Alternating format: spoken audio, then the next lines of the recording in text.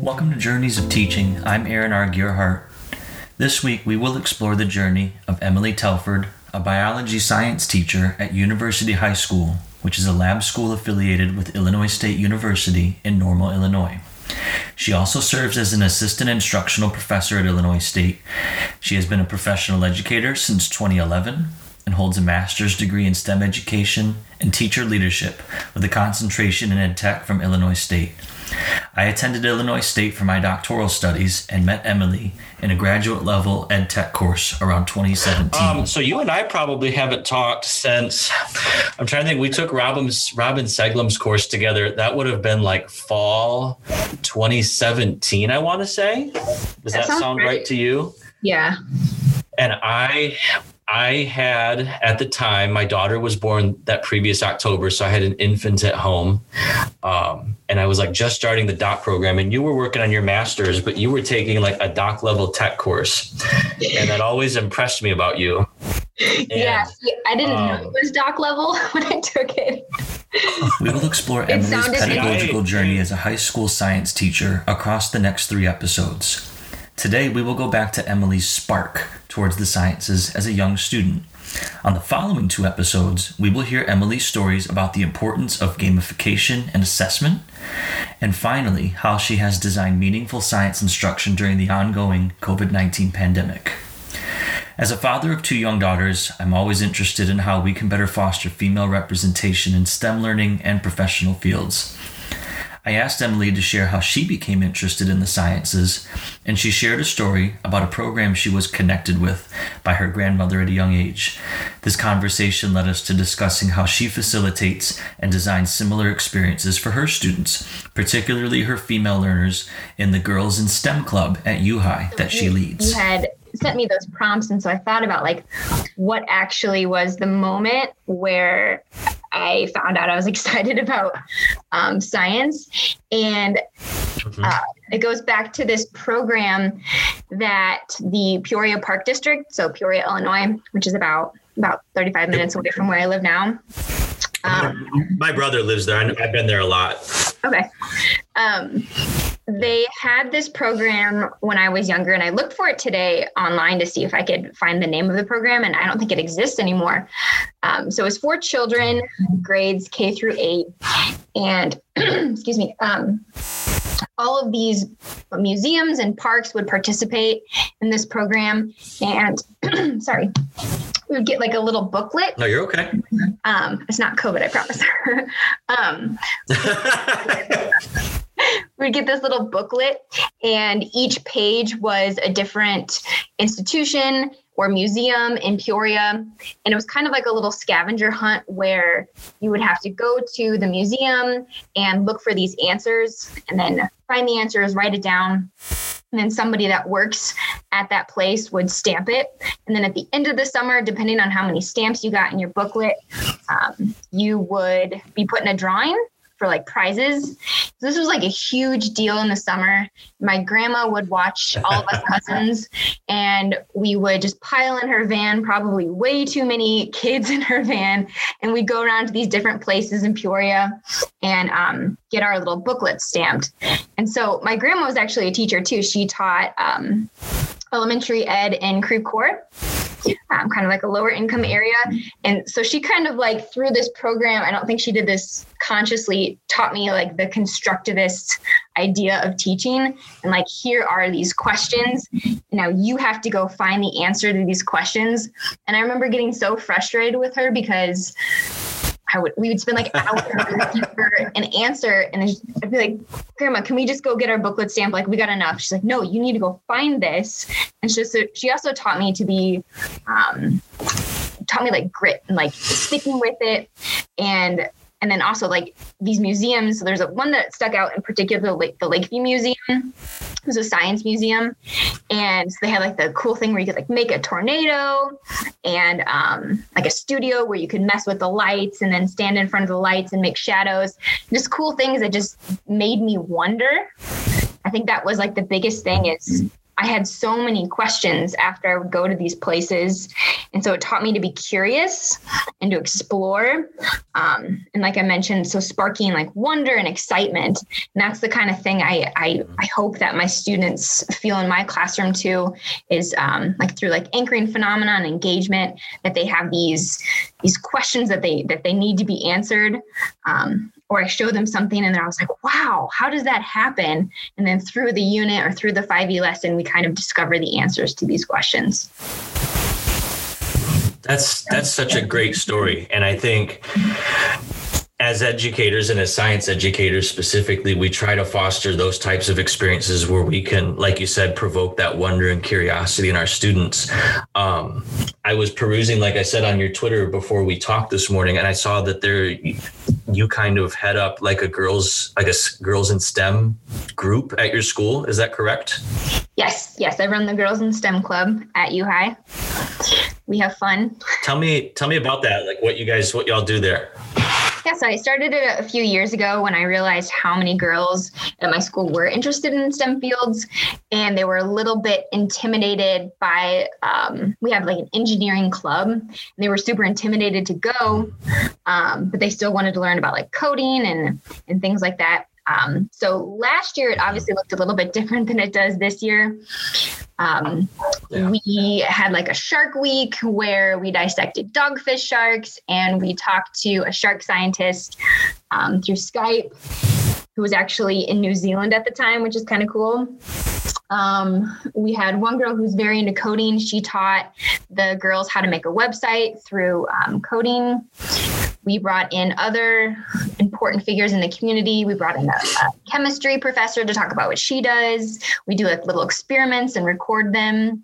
And this year it's mostly just been community members Zooming in, which isn't as exciting, but and we're actually starting a program. I'm not starting it. I was kind of roped into it through a company called SmartPath here in Bloomington.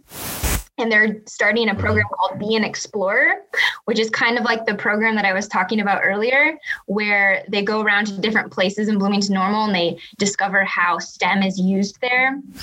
And then they get like a little, she's calling it like a passport, and they get a stamp. And so the Girls in STEM Club at U-High is sponsoring that program, and they're making the introductory videos and also interviewing professionals. Oh, like full circle. Well, that program sounds very similar to one that I've heard about before. That's really kind of like a bookended experience for you. Yeah, it's pretty awesome. So I'm excited to now get students, K-8 students in Bloomington Normal, excited about STEM. Hope that they pursue. Yeah, wow. That's so cool. Wow, that makes me happy. Okay. Where do you, kind of backtracking in that story a little bit, where do you think that intimidation for them with the engineering club came from? And have you ever experienced feelings like that as a female who's interested in the sciences? I would assume the intimidation from the engineering club probably came because it's all male teachers, and the teacher at U-High who sponsors that club, he's brilliant, Mr. Corey Culbertson, who actually also went through the same STEM ed program that I did. So like when you walk into a room and it's all males, it's automatically intimidating. Or just when you walk into a room and there's nobody there that looks like you even, it can be intimidating. Yeah. But as far as experiences that I've encountered, I really haven't. I've been kind of lucky. So I think in life sciences, there are more females than in physical sciences and engineering. So I haven't really experienced that, but I've heard many stories of students who have. We had some recent U-High grads Zoom in for a meeting. There was a U-High grad that went to U of I in the computer science program, and she talked about her experience, and she was picked for a fellowship or a scholarship. I can't remember exactly. And she had her male counterparts approach her and say, you only got that because you're you're a minority and you're female. And so kind of just discredited all of the hard work that she had put into, applying for that scholarship. And so she had like the imposter syndrome, like maybe I really don't belong here. Maybe I shouldn't deserve this. So just experiences like that we've heard about through community members. I think the girls hopefully won't have to relate to that, but just kind of having a role model too, I think helps them. And that's probably got to feel good for you to be able to be that role model like that. Like you said, that's so important that they have someone that looks like them in the room that they can relate to, and their life trajectory could be totally different because they had those experiences and they feel empowered. That's a big responsibility. It's one that I struggle with because I'm a white male in the room, and a lot of my students are female and female students of color, just in education in general. So it's something that I struggle with. Yeah. I think too, just like I said, just having like, even if you aren't that role model, showing them people that look like them can also be super valuable. How is there ways that you do that in your courses that you teach at U-High? Yeah, so we talked about the 5E model earlier. So we kind of added a 6th E to the 5E model, which is empathy. And so with the engagement or whatever anchoring phenomena we select for that unit, we try to include some sort of empathy. So having like a social justice like lens in that unit so that those students can see someone that looks like them, or if I have like where I want to put like a clip of somebody talking about something, and I try not to have, like a white male doctor, try to find somebody that's different that looks like them. So trying to weave those into, I think is important. Can you give me an example of like something you've taught this year and like what the 6th E looked like in context? Yeah, absolutely. So we do a whole unit on cancer where we talk about the cell cycle and DNA division and DNA replication. And we focus it around the lens of cancer because that's something that everyone can relate to. And with that anchoring phenomena, we talk about Henrietta Lacks. Do you know what Henrietta Lacks is? The name is kind of ringing familiar. I was listening to several podcasts and reading stuff about like finding ways to represent people in the classroom, in science classrooms, and that name's coming up, but you'll be able to explain it better than I will. But yeah, that name is ringing a bell. Yeah, so she was a woman of color who died of cervical cancer very, very young. And when they were removing the cervical cancer after she passed, I can't remember exactly when, they noticed that the tumor looked bizarre. It was a different color, it didn't look like normal tumors. And so they took some cells from her tumors, and they realized that her cells are actually immortal. And her cells are still around today. So they're cells that can be grown in a petri dish without any medium, and they can live indefinitely. They're the only human cells that they found that they can do this. You can actually purchase some of her cells. They're called HeLa cells, so Henrietta Lacks for short. And they have been used to come up with so many new discoveries, especially in the area of oncology. And what's really sad about her story is that she, at the time, didn't get any recognition, and her family didn't get any compensation. They didn't even know that their mother's cells were being used in research. But now they've gone back and they've named an entire wing of Johns Hopkins University after her, I believe, Johns Hopkins. So she has gotten recognition now. There's a great HBO movie about and there was like a big lawsuit. I'm remembering this now that you explained. Wasn't there a big lawsuit that her family kind of put a lot of time and effort into that probably led to some of those things that you're talking about? Yep. Yes, exactly right. Yep. Yeah. Okay. What's the movie called? Because I want to watch that now. I think it's called The Immortal Life of Henrietta Lacks, which is the same name as the book that was written about her. Okay, great. And so what did your students make of that when you integrated that into the that unit about cells and cancer and stuff like that? You know it's a good engagement when you spend the rest of the hour talking about it because they have so many questions. Yes. So the clip on YouTube that I chose, it's about 10 minutes long, and then we spent the rest of the hour just talking about her.